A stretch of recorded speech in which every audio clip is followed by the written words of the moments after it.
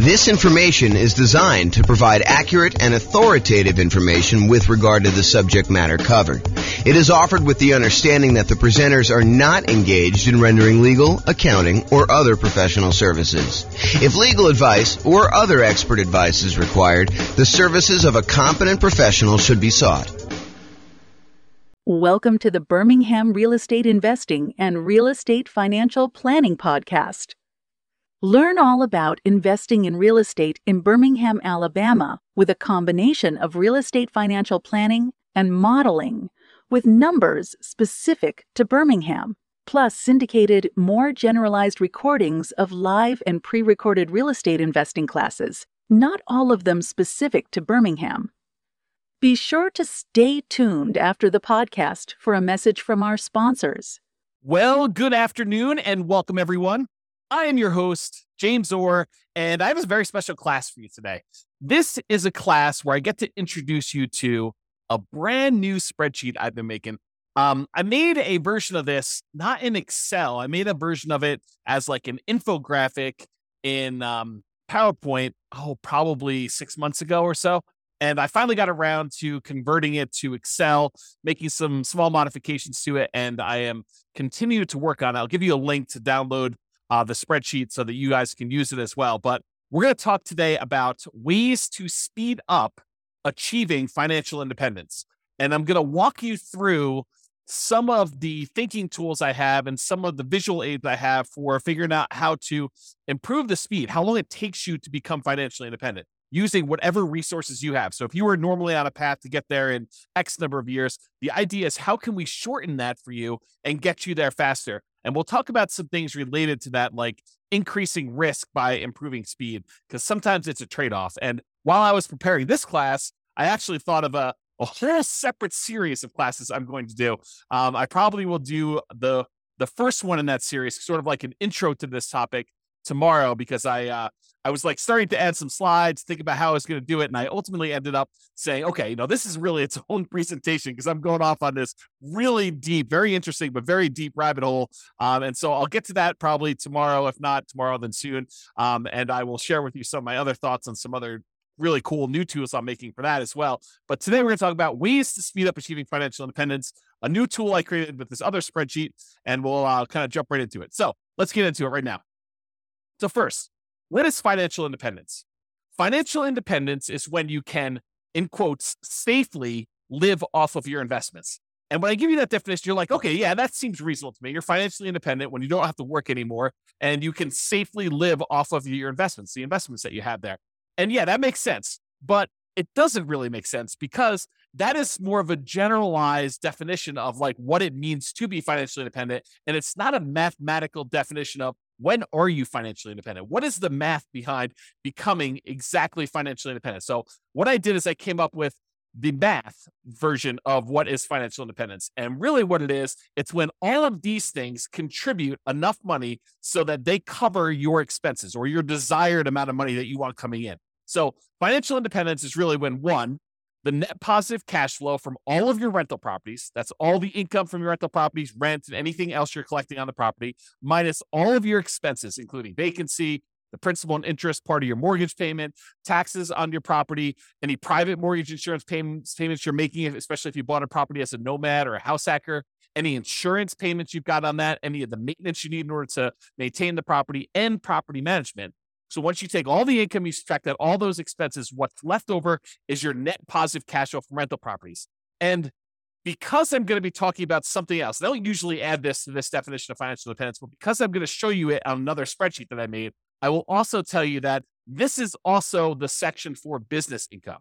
So if you have a business that is not relying on you to work there, you are a passive owner in the business and you're getting passive income coming in from that net of all expenses, that's also what is included in this number one section. This number one section really should be included, should say business income, and real estate rentals just happen to be a business that we talk a lot about. And so I made it its own special category, but really this is all your business income here. Net positive cash flow from business income, including net positive cash flow from rental properties. And the rental property one includes all your income minus all your expenses, including vacancy, principal, so on and so forth, which I already covered. So number one, net positive cash flow from rentals and also business income. Number two, is any invested assets you have. If you have money invested in stocks or bonds or, anything else like that, any money you have there times a safe withdrawal rate, which we'll get into what a safe withdrawal rate here is a little bit later, but times your safe withdrawal rate is money that can contribute towards you being financially independent. So if you have $1 million invested and you believe in a 4% safe withdrawal rate,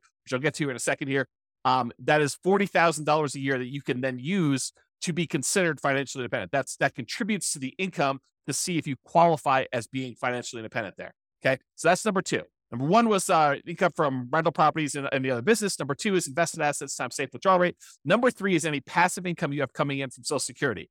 Now, if you're trying to do this financial independence thing way before you can collect Social Security, you won't be able to rely on that until much later. But some of you are listening to this, you're like, hey, look, I'm going to collect Social Security in 5 years, or I'm already collecting Social Security. And so you can count that as part of the passive income that you've got coming in as to whether or not you are financially independent. So passive income from Social Security. Similarly, if you bought any annuities and you're able to collect on those annuities now, if you're getting any like monthly or yearly proceeds from your annuities, those can count towards you being financially independent. And then number five is passive income from pensions. So if you have a pension and or Social Security, then you can actually count the income you have a pension, income from your pension as part of being financially independent. So those are really the 5 areas of income we're counting. And if the sum of all 5 of those exceeds the amount of money you need to live on, or the amount of money that you desire to have coming in, maybe it's not necessarily just live on, maybe it's live on plus you still want to continue saving for something, then you can count whatever money. If that exceeds the amount of money you need, then you are considered financially independent. That is a more mathematical definition, more than just when you can safely live off your investments, right? We want to know more about like when dollar amount wise, we actually are financially independent, not just like in this generic sense. And so that's why we define it that way. So how do we speed that up? How do we get there faster? I'm going to knock out the 3 kind of like really easy ones right up front: pensions, annuities, and Social Security. And then we'll dig into all the other details, but I want to just get these out of the way. So pensions. If you want to speed up your pension, just make sure that we maximize how much we're contributing to any pensions that we have with our job. So don't like skimp on the pension part of it. Don't say, I'm not going to contribute to that. And I'm going to cover some caveats here, because sometimes choosing to invest in your pension at a lower yield, the lower return that you're getting on that, is actually a mistake. And you could look at it as, look, if my pension's only earning me whatever it is, like when I think about like how much I'm putting in and what I'm actually going to get out when I'm able to collect from the pension, and I calculate that to be about 8 to 10% or whatever it ends up being, and you can go invest your money somewhere else and get a 15, 20, 25% return, and maybe even get it earlier than when your pension would start, then maybe you don't want to fully fund your pension. Maybe you want to choose to opt out if you can at your job and not do that. Now realize sometimes we go and we're like, hey, look, I'm not going to do the pension because I think I can get these higher returns, but then something happens where those higher returns don't actually come to fruition, where they don't actually appear. You thought you were going to rely on all this real estate stuff, and the real estate stuff didn't work out for whatever reason.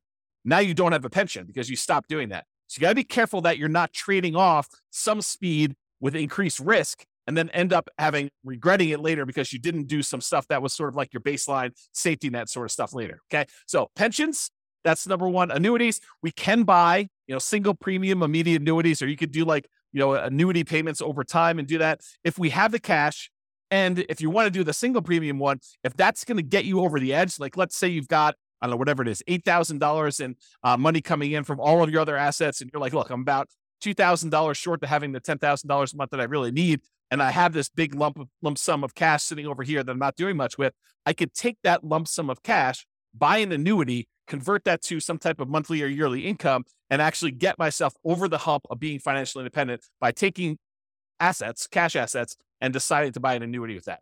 And if the return is good enough from those, you can choose to do that. That may be a way to speed things up. If you're unable to find another investment that's going to give you the cash flow you need, maybe the annuities would exceed your whatever you want to use for your safe withdrawal rate, your 4% safe withdrawal rate or 3% safe withdrawal rate. The annuities, especially if you're older, could be higher than that. And so you may choose to do that in order to get you where you need to be as a possibility. And finally, of the ones that we're going through really fast, Social Security.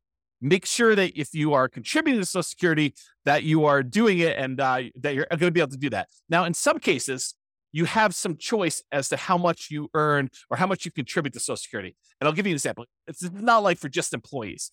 This is for like if you own a business and you're making a certain amount of money in your business, and you can decide how much of the income you want from your business to show up as wages, how much to pay yourself as a reasonable wage for the job that you're doing versus taking money out of the business as profit. Because with the ones where you're paying wages on it, you're usually having to pay a Social Security payment associated with that. The ones where you're taking as profit, you usually don't have to pay Social Security payment. At least that's my understanding. I'm not a tax expert. But you could choose to take a certain amount as wages and pay the Social Security versus taking more money as profit. So you could decide within a reasonable degree. You can't say, I'm taking no wages, I'm going to put all my money in profit. I think you'd get challenged from the IRS in that. And so you could decide to take how much you're going to take in wages as to how much you're contributing to Social Security. And if you wanted to, you could choose to maximize the Social Security benefit so that you get the most out of Social Security later on when you're able to collect on it. And you'd want to go do that math and see what makes sense for you in your particular situation. So be careful, though, that you don't deliberately minimize or avoid paying Social Security and then regret it later. Similarly, what we talked about with the pension discussion as well. Okay. So how do we speed up those pensions, annuities, Social Security? Really, it's just about contributing to those and making sure we're doing it. Okay. And I did mention this while we were talking about that, but I just wanted to point it out to you that the returns you're earning on pensions and annuities and Social Security might be lower than what you think you can get or what you actually can get in these other investments outside of those options as well. So while we may or may not while there may or may not be a somewhat reliable source of money returns later, focusing on the pensions, annuities, Social Security, they may not be high enough to improve your speed. And so you may choose not to invest in those, or you may choose to reduce your investment in those, or do sort of like a hybrid where you're only investing a certain amount, and then you're taking the larger proceeds of your money and you're investing it somewhere else. And we'll talk about that. So here's the new spreadsheet that I hinted at. I call it my financial independence, asset allocation, and cash flows engine. And really what it's about thinking about financial independence for you and how you're determining where you're investing your assets, and specifically how the cash flow engine works, where the money you're earning from your job and all your other investments, where are you taking that money that you're earning from those? And then where are you bringing it all the way back around to the front of the engine and putting it in as fuel for your investments to grow even more? And then you're getting more out on the other end, and then you're keeping going around and around, and you have this like engine, this cash flow engine, where you get investments, you buy the investments, you then get the investments to earn some type of return, you get money thrown off from those investments, and you take that money and you bring it back around to the beginning. And so this is a visual tool to help you understand where you're earning your money, where it's all coming from, what are the sources of all of it, and then what are you doing with that money once it comes out of the cash flow engine? What are you deciding to reinvest in? And if we know approximately what the returns are for different kind of like, I don't know, buckets, they're kind of like the dotted lines around certain areas. Do you know the returns you're earning from certain ones? We can choose to say, okay, I'm going to take the money I'm getting from these 3 or 4 or 5 sources, and I'm going to put them back into source number 4 or source number 6 or source number 8 or source number 9. And we could visually do that so you can understand it. This is a brand new spreadsheet. I'm sure there are errors in it because I just released it. I just made it and I've not tested it. It's not been brought out into the public. It's not been shared with anybody. And so you're welcome to go download it, but realize, depending on when you're listening to this, I'm recording this. I don't even have my watch up. October 24th, 25th, something like that, 2023. And so if you're going to watch this and you're relatively close to that date, realize it's going to be new. And the longer we get out from under it, probably longer we get away from my release date, the more likely I'll fix some of the errors, and we'll do that. Not saying that you won't find any, but there you go. So if you want to go download it, go to refp.info/FIAACFE.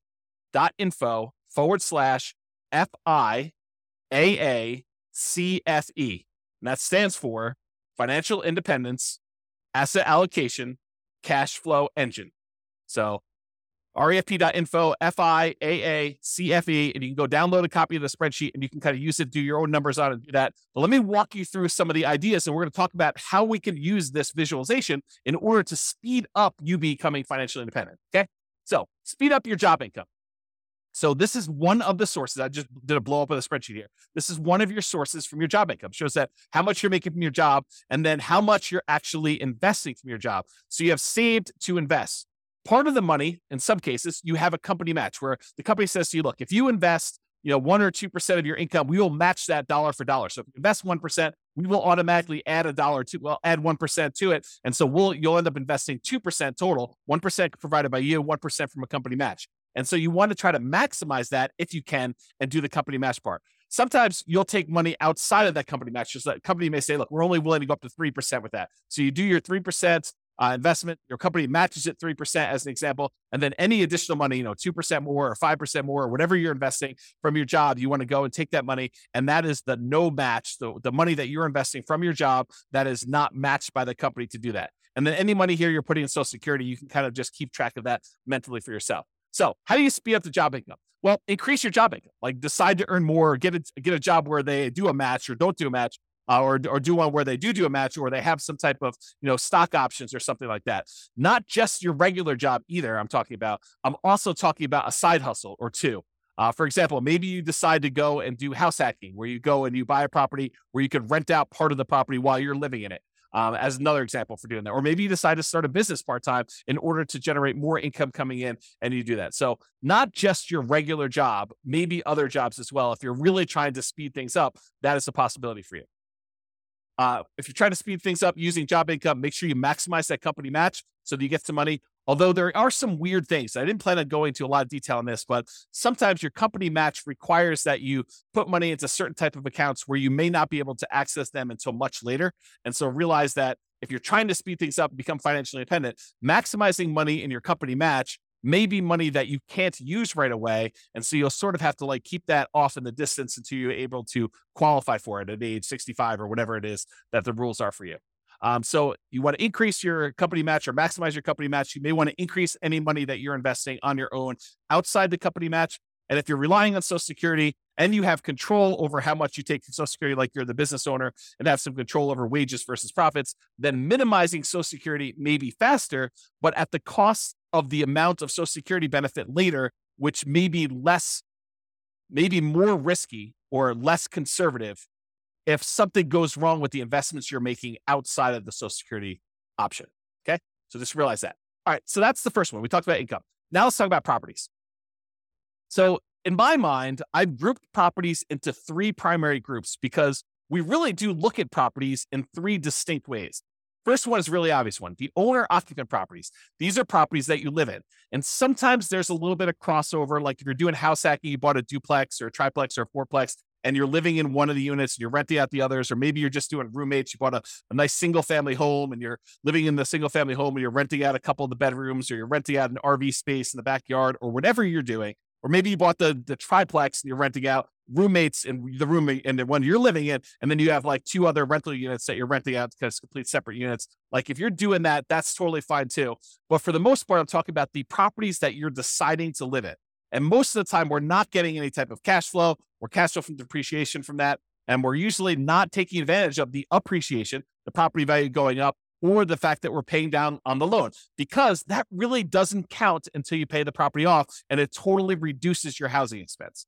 So, and I'll go into that in a lot of detail in other classes, but usually that does not contribute towards you being financially independent unless you take that property and you're using it, like we're going to use other properties here in a minute, as sort of like a rocket booster in order to gain some equity, have the property value go up, pay down your debt, and then you eventually sell that property, or you take the property that you lived in for a year or two or three or four or five, and you then convert it to a rental. And in those cases, you could use the assets you're committed there. But if you're just keeping them as an owner occupant, we don't really use those a lot as returns coming out of there that we could reinvest. Okay, so it really would need to move from being an owner-occupant property to some type of investment property or something like that, or selling it, which I didn't show in here, although I did make a note.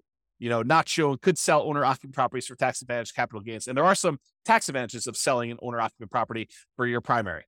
Okay, so the first group was that owner-occupant properties. The next two groups are properties, investment properties that you buy that you intend to keep forever for cash flow.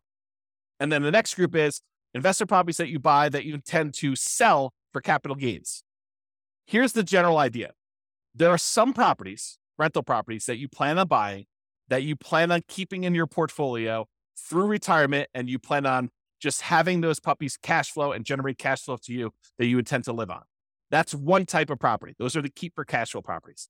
There are other properties that we're buying that maybe the cash flow isn't great, or maybe the property is not one you want to keep in your portfolio for a long period of time, but it is a property that you intend to buy because the return on it is so attractive. And it's a property that you intend to keep maybe for, a month or two and then quickly flip, or maybe you want to keep it for 6 months or a year or 5 years or 10 years or 20 years, or until you get to the point where you have enough properties, enough equity in them that you could sell off the ones that you planned on selling and use the proceeds in order to pay off the ones that you want to keep for cash flow. So there are some properties, though, that we plan to sell for capital gains. And so those are a separate group. The ones where we plan to keep for cash flow, we're primarily focused in on the cash flow from those, although you can access the appreciation of debt pay down via some refinancing or doing a HELOC on those. The other ones, we may get some cash flow and cash flow from depreciation while we're holding them, but really the intention of those is to capture the appreciation, the debt pay down from those, and then use that money elsewhere, come out of the engine and invest somewhere else in the property. Okay, let me check my notes to make sure I covered what I wanted to do. Okay, so some properties you'll own or occupy, talked about that. You could still do house hacking, talked about getting roommates or buying a duplex, triplex, or fourplex. And that could be like a side hustle, right? The income you have coming in from doing a house hack is almost like getting a second job. If you think about it, right? I mean, if you went out and you got another job delivering pizzas and you earn $600 a month, isn't that sort of like, renting out a bedroom or renting out a garage space or renting out an RV parking spot on a property and getting another $600 a month? It's just you're not doing as much manual labor in order to have someone else living in an RV space or renting out your garage or, renting out a room in your property and you're collecting money on that. So it's like a side hustle. It financially contributes $600 to your income, just like another second job would. Okay. And maybe even some tax advantages of you renting out part of your property, as you'll probably get some cash flow from depreciation for the part of property that you're renting. Okay, so we could still do house hacking, talked about that, and or the nomad strategy. If you decide to do the owner-occupant property where you buy a property as an owner-occupant, get owner-occupant financing, usually low or nothing down.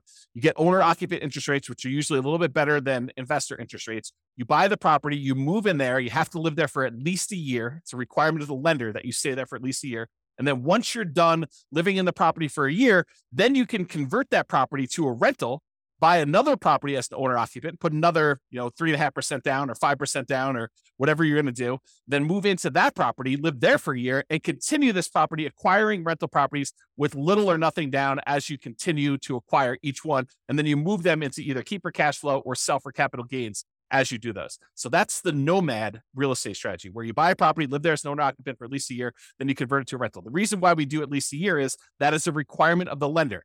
You cannot buy a property as an owner occupant, move in, and then move out before a year is up and convert it to a rental. It's called loan fraud.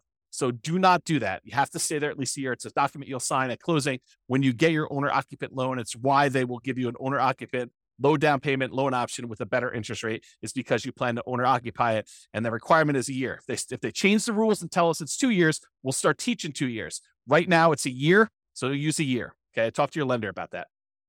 We talked about that. And some properties you want to keep as long-term rentals. That cash flow goes toward the goal of financial independence. Some properties you'll want to sell for capital gains. Some of the cash flow while waiting the sale, where you'll capture and redeploy the equity you get from the property. Property goes up from appreciation, maybe some forced appreciation because you bought it at a discount or you did some work on it. And then property gets paid down a little bit on the loan. The difference between what you sell it for minus all your costs and taxes and stuff like that, minus what you owe on the property, is going to be that money that you're going to be able to redeploy as part of your cash flow engine in order to do this.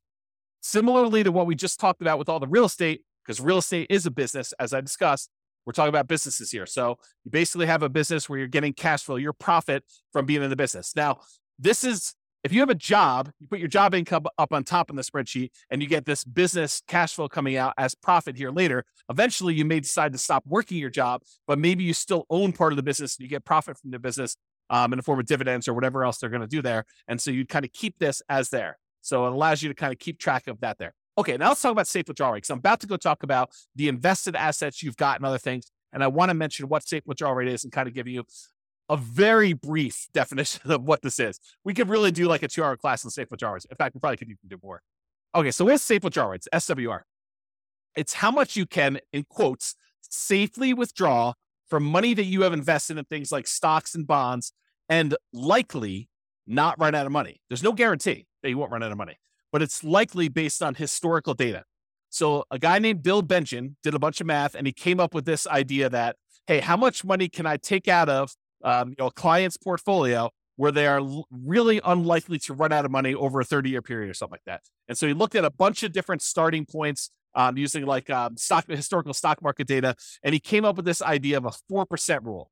4% rule basically says you could safely withdraw 4% of the amount that you start with, and you are very low probability likely to run out of money using historical data. Who knows what the future will bring, but usually the future looks similar enough to the past where he's saying, okay, look, based on historical data, 4%, most of the time we can get away with doing that. In some cases, we actually end up running out of money over a 30-year period, but 4% seems pretty safe to do. Then the Trinity study came out. It was 3 professors from Trinity University, Philip L. Cooley Carl M. Hubbard and Daniel T. Walls. And if you want to read the Trinity study, you can go read it at refp.info/Trinity. It'll take you right to the PDF. You can go read the whole thing. But they did a whole bunch of analysis on the same problem. And they basically determined, if you have a 90% stock portfolio, or 10% stock, or 10% bonds, or 80-20, or 70-30, or whatever it is, they ran through a whole bunch of different variations. And they published how many times of the different starting years did people actually run out of money doing this? And they showed their results. So you can go look at all this and do it. So some people will use this if you've ever heard someone say, I'm using the 4% rule or the 4% safe withdrawal rate. It means that if you have $1 million invested, you can withdraw $40,000 per year, and you are not likely to run out of money. It's still possible, but you're not likely to run out of money if you've got that $1 million invested in stocks and bonds. In the simplest version of this, and there's lots of variations, lots of discussions about it, but in the simplest version, the $40,000 a year increases by inflation each year. So it's $40,000 year one, the next year might be, $40,000 plus 3% or something like that. And so you can go look at those numbers and see over time. Now, to be crystal clear, this explicitly excludes all real estate and business equity. So you can't say, I've got $2 million worth of real estate equity and I'm cash flowing $2,000 a month for that. And then go over here on the other side and say, well, then I have $2 million of real estate equity and the $1 million in stocks and bonds. And so I've really got $3 million that I could use with a 4% safe withdrawal rate. That is not the case. That is definitely not true. You can only use the $1 million you have invested in stocks and bonds with this safe withdrawal rate idea. You cannot use the real estate equity as well. It's like double dipping. You're already getting a return on that $2 million of real estate equity. That's the cash flow that you're getting on the rental properties, as an example. Okay. So you cannot use real estate equity as like part of your safe withdrawal rate. If you liquidate the properties, you sell them, you pay the taxes on them, you pay any expenses of doing the transactions, closing costs and all that other stuff. You could take the money and then invest in stocks and bonds or whatever else you want to do, and then use your safe withdrawal rate with that. But that's not what we're talking about here. Okay. We're really talking about money you've got invested in stocks and bonds, not the equity in your properties. Okay. Now that I explained safe withdrawal rate, now we're looking at the 3 different types of accounts you have where you have assets invested in them. And these are usually things like stocks and bonds times whatever your safe withdrawal rate. So there's money that you could have in a taxable account. And a taxable account is money that you pay taxes in order to get the money. It's like from your job. And then you're going to pay taxes on any gains you have from those investments. So you pay taxes when you earn the money. Then this is an after-tax investment. And then once the money gains stuff, goes up in value or it's throwing off dividends or whatever, then you're paying taxes on that as you go. That's what your taxable account money is. For example, investing money you earn and pay tax on already in a brokerage account. So you go decide you're going to go invest, you're going to trade options, you're going to do whatever you're going to do there. That is money that you most of the time be doing in some type of taxable account, taxable brokerage account. There's another type of account called a tax deferred account. You can have assets in these tax deferred accounts. It's money you invested before paying taxes on it, but you need to pay taxes on it when you withdraw it. So it's money that the government will say to you, hey, listen, you could take a certain amount of your income and you could set it aside to invest in these tax deferred accounts. You don't pay taxes on the money that you earn while you do it, but you are going to pay taxes on it when it comes out. And so they want you to grow that, make it a much larger dollar amount, and then pay taxes on the larger dollar amount when it comes out. An example of this would be a traditional IRA. Okay. So that's another example of a tax deferred account. And then you could have assets in tax-free accounts. This is money where you pay taxes on it as you earned it, but then you do not pay taxes on it when you withdraw it. So you can put it into a certain type of account, let it grow. You pay taxes on it before you put it in. And then once you actually have it grow, then as you pull it out, you do not pay taxes on that at all. An example of this would be like a Roth IRA. Okay. So you could take money that you're earning in your engine and you could decide to put it into your taxable account, pay taxes on the money, invest it, and then pay taxes on it as you come out. You can decide to take the money you have, not pay taxes on it up front, defer the taxes till later, invest your money, and then pay taxes when you get it out. Or you can pay taxes on money, invest it, and then when you pull it out, it's tax-free. Okay. So those are the 3 types of options. You have an account, kind of like a line item for each one of those here. And then you multiply that by whatever your safe withdrawal rate is to find out how much money you could take out of there. Now, while you're actively growing your portfolio, you're not taking out money to live on or anything, you can just let these grow, right? You put money in and let them grow and not actually do a safe withdrawal right now. But later on, when you start pulling money out there, you may want to have money coming out of those. And then another one here is annuities. How much you bought in annuities that you have the value of the annuities here, and then the annuity payout rate, you can calculate how much you're actually pulling out of there when you do the annuities. Okay, so besides earning more money from your job, from side hustles, from starting businesses, and reducing your expenses, your personal expenses, your business expenses, including taxes on both your personal and business expenses. So like, how can you go ahead and save more money by earning more and spending less, which both are really, really important. Okay. Like this is not like a trivial thing, but besides those, how else can we speed up financial independence?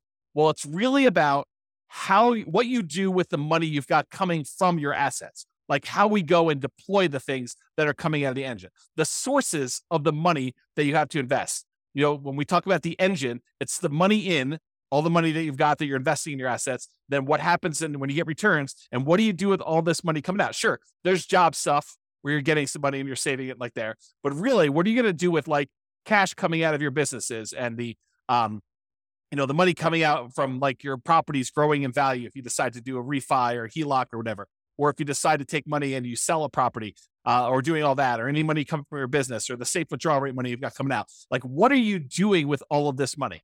You're like thinking about like, where do I deploy it and how do I do it? So we're really focused on the sources of money out, all these little green letters in boxes there. So let's talk about the money to invest. What do we do with this money to speed up financial independence? And these are all the different things that we have money coming from. So the job, you've got some money coming in when the company matches your money, the money that you're saving that the company does not match. Any of the cash flow properties that you own, you could decide to collect money now in the form of cash flow and then cash flow from depreciation. If you decide to pull money out of those properties, you're primarily keeping for cash flow, like you do a cash out refi, where you do a HELOC. And then if you have properties that you're keeping primarily to sell for capital gains, you might get a little bit of cash now in the form of cash flow and cash flow from depreciation. But then if you sell the property, there are certain proceeds you can get where you pay the taxes on it and you can invest in whatever you want. Or you could decide to defer your taxes, do a 1031 exchange, and then reinvest that money in more rental properties, like kind investments. So you could do that. Or if you decide instead of selling the property right away, you can access the equity you have in those properties with a loan temporarily and do a cash out refinance or HELOC, just like we did with the ones where we were keeping for cash flow. And then any business income you've got there, you can use the cash flow from owner profits. Then these invested assets times your safe withdrawal rate. We've got the tax withdrawals, tax deferred withdrawals, and then tax-free withdrawals from those three different sources: your annuities, your Social Security, and your pension. So those are the different sources of money to invest that we've got there. So what do we invest in? Like, we take all this money out from all those different sources, and like, how do we go and speed things up, and what do we reinvest in? And part of it is this choice. It's the choice of, okay, we've got all these sources of money that we just went over. Where are we going to put that? How do we improve it? And part of that is taking all this money out that we see. Some of them you're going to be deferring for later. Like, you're not going to be necessarily taking money out of, the tax withdrawal account or whatever, unless you're going to say, hey, I'm saving up money in this until I get to $100,000, and then I'm taking $100,000 and I'm going to use that as down payment in order to buy a property. So you may be doing stuff like that, but sometimes it's like you're holding for a little while until your engine grows and the return grows in that. Then you're going to take money from there and you're going to move it up somewhere else. Okay. So what are we going to reinvest in? Well, here are the options, right? I've tried to simplify it down and say, these are really the choices we're looking at. Number one, we can invest in more owner-occupant properties. We could either put up money for down payments and buy another owner-occupant property. Maybe we sell one, use some of the proceeds and reinvest in that. Or maybe we sell one, take some of the money, buy an investment property, take less of the proceeds and go buy an owner-occupant property. But we take some and we use it for down payments to buy an owner-occupant property. Or we could pay down on mortgages and earn a return from having less that we owe on the property. So if we have an 8% mortgage, which is what they are about the time that I'm recording this, you could take money, from something else you've got on the other side and reinvest it by paying down an 8% mortgage. What do you earn as a return by paying down an 8% mortgage? It's not a trick question. 8%. That's exactly right. So if you're going to go have a loan, you're going to pay it down, what you get as a return is the interest rate. So if you've got a 2.25% mortgage on a property because you got a really good mortgage, 5 years ago or 3 years ago, do you want to go take money that you could invest in stocks or bonds or CDs or more investment in real estate or anything else and pay off a 2.25% mortgage and earn 2.25% on that money? There are some cases where you might want to do that, but for the most part, you probably do not want to. You probably want to take that money and invest in something that's going to get you a higher return. But if you've got a mortgage that's at 8%, might not be the worst thing to do with all of your money, right? Like not to take all of it, but some of your money, take it and invest in something like that. Okay. So owner-occupied properties, you can either use it more for down payments to buy more of those, or you can pay down loans on your owner-occupied properties to do that. The other thing is you can keep for cash flow properties, the properties that you would tend to keep for cash flow, you could use for down payments to buy more properties that you intend to keep forever and cash flow them into retirement. Or you could either use down payments for that, or you could pay down mortgages on those. And then finally, for the property group, you could sell for the properties that are sell for capital gains, the ones that you intend to sell at some point in the future, like get a really good return early on. And then as your equity builds up, you want to sell that thing off, take the equity, redeploy it into something that's going to get a higher return, which we'll talk about here in a moment. You could use that for down payments in those, or you could pay down the mortgages. So really it's the three different property types. We can use down payments, or we could pay down the mortgages. Those are the two primary things. No, I guess there's something else I didn't add in here, which I probably should add to the spreadsheet, because there are things that you can do in order to invest in, and that is improve the property. You could go and improve the property and make your cash flow better. So it's really not paying down the loans. It's really not a down payment, but it's improved property. So yeah, we could go ahead and add that. Maybe I'll make a note. See, teach a new class with a new spreadsheet, you get to add new things. Improve property. So hopefully I'll remember to go look at this sheet of paper and I'll add that to the list. Okay, so those are really the things you do to properties. Or you could do your businesses. You could do down payments, you could do pay down loans, or you can also probably improve your business. I should add that as well too. Maybe make a note, improve business. And then buy assets. You could go take money and invest it in your taxable account. If you qualify for, like from an income standpoint, you could use it in your tax deferred account, or you could invest in a tax-free account. There's some qualifications and limitations for doing the tax deferred and tax-free. So just realize that you might be limited in what you can do that. Or finally, you could buy annuities. But that's really all we're talking about. These are all the choices we have of the money that we've coming out from our job and all these other investments we have. We could take that money and what are we really going to do? We're going to put it back at the beginning and we're going to reinvest in something. And now what we want to look at is what are the returns we're earning on all of these and then make a decision. And I'm not going to go into returns today because we cover that in a lot of other classes.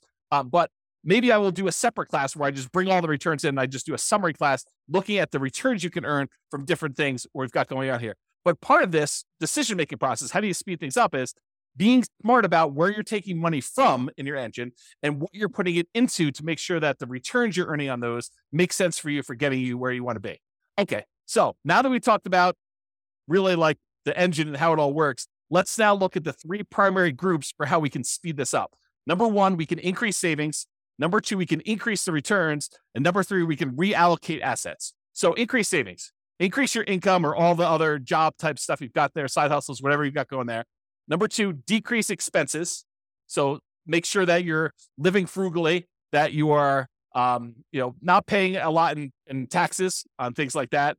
You can also pay off properties, either owner-occupied properties where you're living in and reduce your living expenses that way, or on investment properties to reduce your expenses and improve cash flow. So those are all part of like the increased savings idea of doing things. Or you could utilize more of that company match if available. If you're only doing 1% and the company will match you up to 3%, maybe you should take advantage of a 100% return when you do the company match. If you invest 1%, they'll match your 1%. You just earn 100% return in that first year by doing that. And then maybe you look at how you can get it back out if you want to decide to do that. But utilize more company match if it's available for you as a way to increase your savings. Sorry, I got to grab a drink. All right. Number two, increase returns.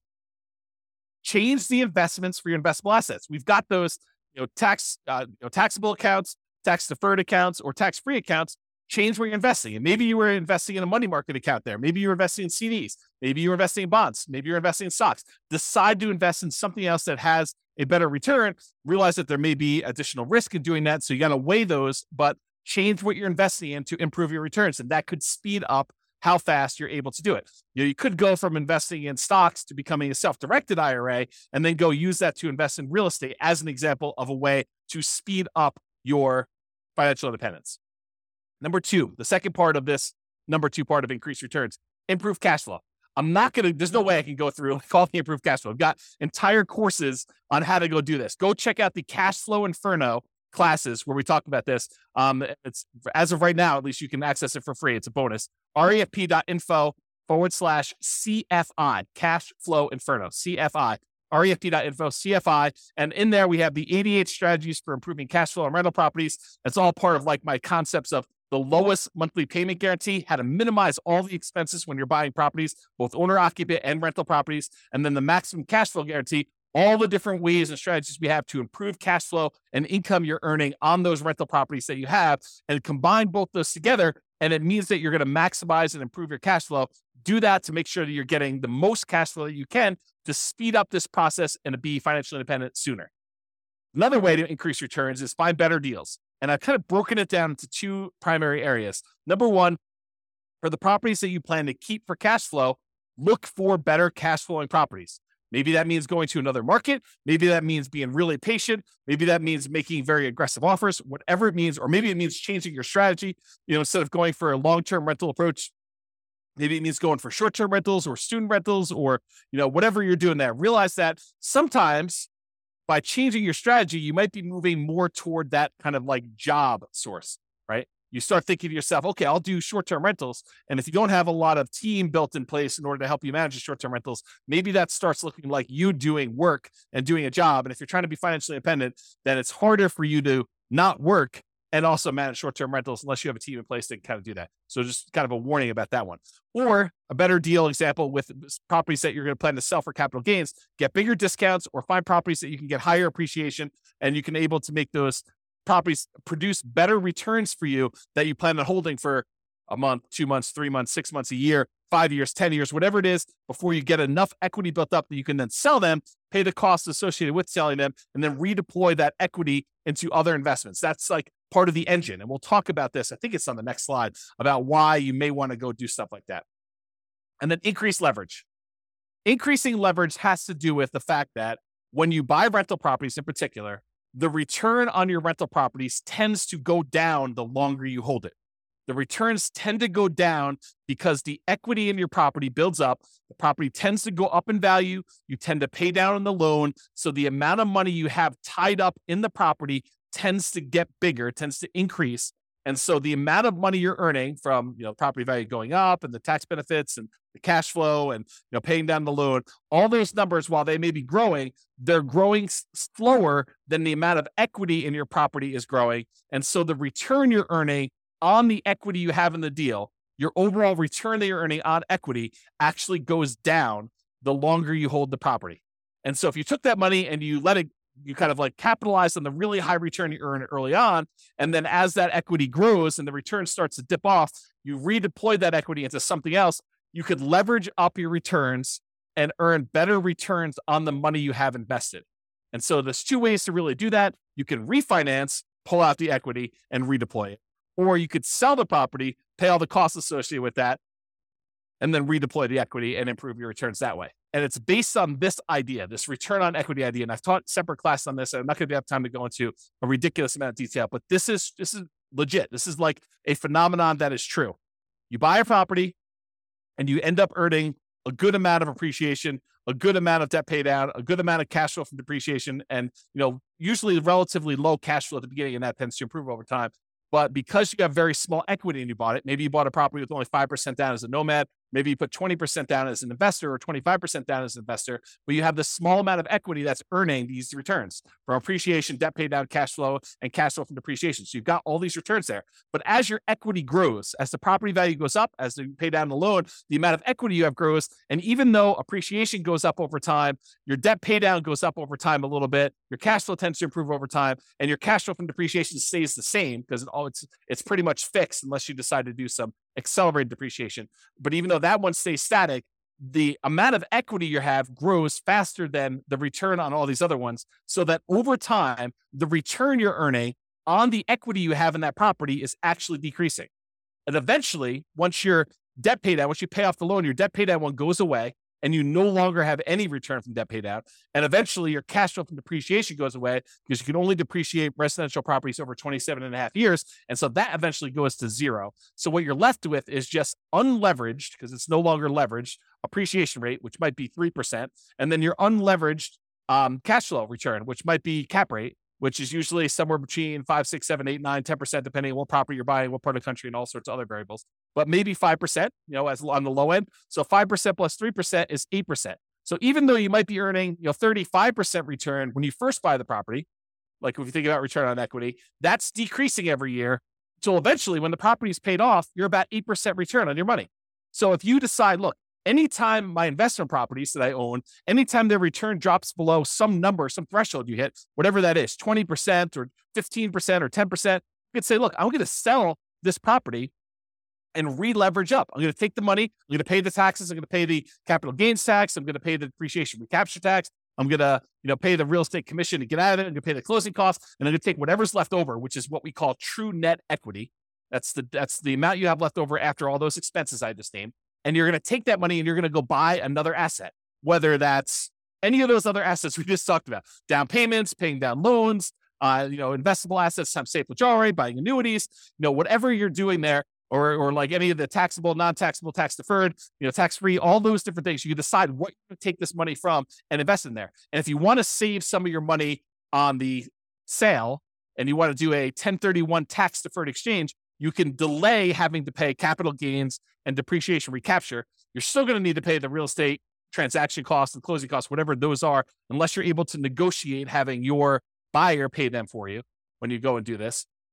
But in most cases, you're going to pay those, and then you can take that a much larger chunk, but you're limited in what you can reinvest that in when you do that. Has to be other real estate, like-kind real estate, not owner-occupant stuff, okay? So this idea of return on equity declining over time is real. It's a real phenomenon.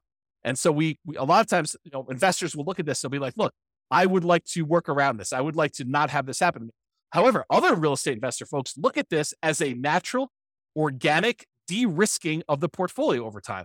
Because as you pay down the loan, it becomes less risky. You owe less on the asset. Your kind of like resiliency for price declines goes up, and your resiliency for rent declines goes up. The rent can come down and you'll still have positive cash flow. The price can come down and you'll still have positive equity. So this is a natural, organic way to de-risk your portfolio, but it also typically means that you're getting less of a return on your asset over time. And if you're trying to speed things up and really optimize this, you may choose to see this as a hindrance and say, I want to address this. I don't want to see my return go from 35% all the way down to 8%. I want to see it go from 35% down to 20. And 20, I want to go reinvest, re-leverage up, and go buy another asset or two that has 35% return. Maybe you buy a bigger property, or maybe you buy two properties that are a little bit smaller or about the same size, and you go and you redeploy this money, or maybe you take the money and you go buy stocks or annuities or whatever you want to do, but you change it in order to get a better or different or kind of like other return than what you're doing here. Okay. And so that's what we're talking about. We're talking about this kind of like refi and redeploy equity, sell and redeploy equity in order to increase leverage, because you're usually increasing leverage to do that. Or number three, remember we talked about the three options here: increase savings, increase returns, which we just covered, and now reallocate assets. Number three. So change the investments for the investable assets. So we had this before the other one, but if you were investing in bonds, maybe you decide to change it to invest in stocks. Maybe if you were investing in stocks, maybe you decide you want to go invest in options, or maybe you want to take it and invest in treasuries or bonds or whatever. You could change what you're investing in order to optimize for return, but realize that does change the risk characteristics of what you're investing in. You go from bonds to stocks, it's changing. The asset classes, the underlying asset class you're investing in is different. Okay. Or you could utilize some of our like deal alchemy strategies. If you kind of not seen that course, it's another bonus course, refp.info /refp/alchemy. And if you go there, there's a whole bunch of stuff about how do you move returns from one quadrant to the other. So if you're really concerned about earning money in that cash flow quadrant instead of appreciation and debt pay down, you can decide to do things with your asset in order to work on maximizing cash flow. For example, you may refi some of your properties to have enough money come out of those to pay off other properties to improve your cash flow. Sometimes it just works out that you have enough equity in your properties that it's spread out in a really unusual way that is limiting how much cash flow you can produce. And it might be better for you to refinance, two properties and then use those proceeds to pay off one or pay off two. And that would actually improve cash flow by a lot more than just keeping your properties the way that they were and letting them all continue to pay off organically. Or another version of this is, let's say over the next, X number of years, you acquire 10 properties. And then once you have the 10 properties, you wait until you get to the point where you could sell off 5 of them and then pay off, use the proceeds from selling off 5 of them to pay off completely the loans on the other 5. So you just hold the properties as long as it takes for you to get to the point where you sell off a portion of them, 1, 2, 3, 4, 5, 6, whatever, 7, whatever it takes, and then you pay off the remaining properties that you keep. So now that you have 1, 2, 3, 4, 5 free and clear properties and no longer 10 properties that all were leveraged. And that could be a way for you to achieve financial independence and really speed things up. You buy more properties than you need, let them grow. These are all, the certain number of them you're setting aside as kind of like sell for capital gains. You're kind of deciding that those are going to be sell for capital gains properties. You let them appreciate, you let the loan pay down. You're not overly concerned about how much cash flow producing because you're not going to keep them for cash flow. You're really looking at what's the overall return I'm getting. If it's getting a 30% or 40% or 50% return, especially early on before that return on equity curve drops off, then once you get to the point where those things have grown enough, then you go and you sell those, you take the proceeds and you use it to pay off properties that you plan to keep in your portfolio forever. Or maybe you have the 10 rental properties that you let grow for a period of time. You sell off all of them, and then you invest in stocks or bonds and use the safe withdrawal rate. Or you sell off all of them and you buy annuities, or whatever your strategy is. These could all be different variations on ways to speed things up, because you could be maximizing the return you're getting on equity. You're buying these properties and really taking advantage of this very high return you see on leveraged real estate early on. There's some risk associated with that, putting 20% down or 5% down in the property. There's definitely risk of having leveraged real estate, but you take advantage of these high returns you have. Then once the return starts tapering off and getting more reasonable, getting lower to kind of what a, comparable returns might be in the stock market or the bond market or whatever it is, then you can go take this money and you could redeploy it into something that you get better or different types of returns depending on what you're looking for at the time. And so those are the two ideas: refi them to pay off some properties or business, or sell them to pay off some properties or business to do that, or invest in something else. You'll use the refi or the sale to invest in whatever assets. If we go back to our engine, it's really like taking money out of these ones where you sell and you either pay taxes on it or you do 1031 exchange, depending on what you're doing here. In most cases, you're probably going to be paying taxes. Then you're taking this money and you're using it on the spreadsheet in order to reinvest in something else, whether that's paying off loans, improving the property, paying off a business or buying a business or whatever you plan on doing, investing in taxable stuff, buying annuities, but it's taking that money and using it there. And that's what we're trying to do visually. Okay. Risk versus speed. So often I would say, increasing speed results in increasing risk. So because we re-leveraged up or because we are seeking these higher returns, sometimes we're doing that and we're increasing our risk. For example, increasing leverage on your properties to improve your return on equity almost always increases risk. Right? If you go re-leverage up, you take these assets, you take one property that's the equity is kind of growing, you take that, you sell it, and you take that and you buy two more properties or a bigger property where you only put 20% down or 25% down when you had 50% of equity, you're likely increasing risk. And I've got a whole series of classes coming on this. We're going to use expected value to really drill down and understand how you could still have a better expected value. The results you're expecting is much more likely to happen, but there's also an increased likelihood for you to have a more significant failure. That's what we're going to look at when we talk about expected value. That's a totally different class. That was the class I told you I didn't have time to teach, but I'm going to teach another version of it. Okay. So for example, increasing leverage, talked about this, always increase. Many real estate investors will choose to de-risk the closer they get to their FIRE date, the financial independence retire early date. Because as you get a much larger asset base, having variations in that could impact. If you needed $3 million in order to be considered financially independent and you're getting closer to your deadline of when you want to actually be retired, then, if you have a portfolio that, could easily go up 10% or down 10% in value, and all of a sudden you see as you approach your date, the portfolio drops 10% and you need that 3 million and you only have 2.7 now, that's problematic. And so the closer you get to the date where you actually want to be financially independent and stop working, the less risky you want it to be, unless you're way above it, right? Unless you're like, okay, I need 3 million, I'm at 7 million. I don't need to de-risk that much at that point. But if you're close, then that's one of the more dangerous times. This is a retirement date risk. This is from Michael Kitces. Talks about the peak impact of portfolio size effect. Right as you're entering the period where you're going to stop working here, that this time period right before you hit your financial independence, retire early date, that is one of the more dangerous times. And then right after that, once you retire, is one of the most dangerous times you have for what's called a sequence of returns risk, which we talked about in other classes, and I'm sure I'll talk about again, but I don't have time to go through it right now. If you want to go read Michael Kitces' article about this whole idea, and it's not real estate specific, it's more like stock market stuff, you can go to refp.info/red zone, REDZONE, And you will see Michael Kitces explain this phenomenon to financial advisors. Good stuff for you to dig into if you're interested in this. But you'll see why it's most risky right before your financial independence date, and then right after with sequence return risk. They're slightly different risks, but they're related because it's based on your portfolio size. Your largest portfolio size, you're most at risk for that. Okay. So in conclusion, there are many choices you can make to speed up your journey to financial independence. And hopefully you're just starting to understand how this whole engine thing works. So all the different sources of money you got coming out, then what do we take that money and what do we do with it? What do we kind of move it back around to get it going in? And then when it goes in, it kind of comes out. And that's why it's an engine. It keeps repeating and it keeps growing with your returns there. So the choices you make about what you're taking with the money coming out and what you're putting it back into matter, and they can really impact the speed at which you're able to achieve financial independence.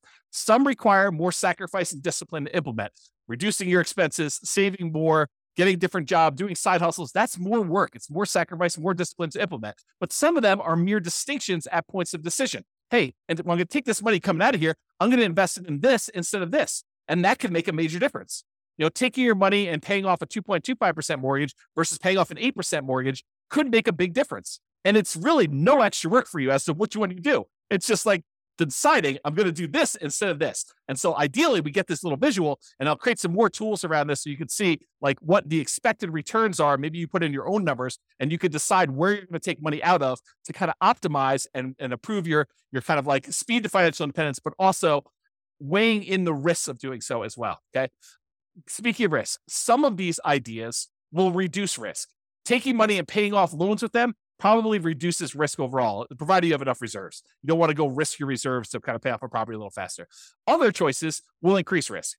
Selling off properties and then re-leveraging up and only putting 5% down or 15% down or 20% down or 25% down when you had 50, 70% of equity in your property before that, that's going to increase risk for you. You're going to actually have like a significant uptick in a lot of the different ways that we measure risk.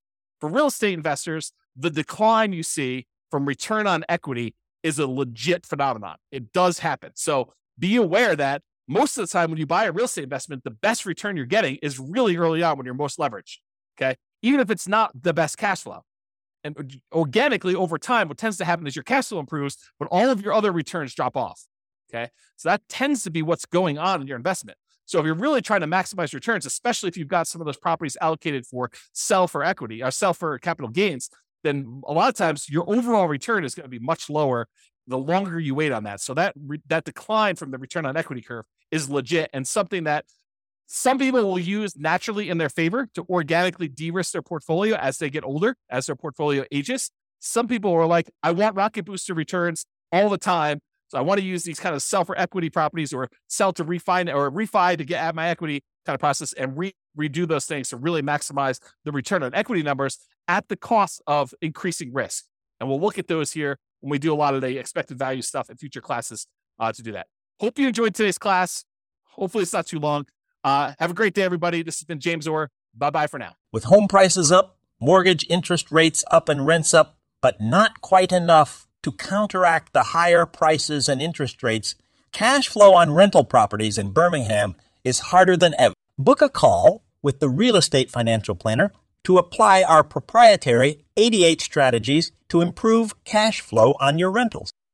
See the show notes for a link to schedule your call and improve your cash flow today. If you're a real estate agent, lender, or professional in Birmingham that wants to help our real estate investor listeners, consider reaching out to learn about collaboration opportunities with this podcast. We'd love to add more value to our listeners by having you assist our investors buy, sell, and finance their real estate investments. See the show notes to schedule a call to discuss collaboration opportunities.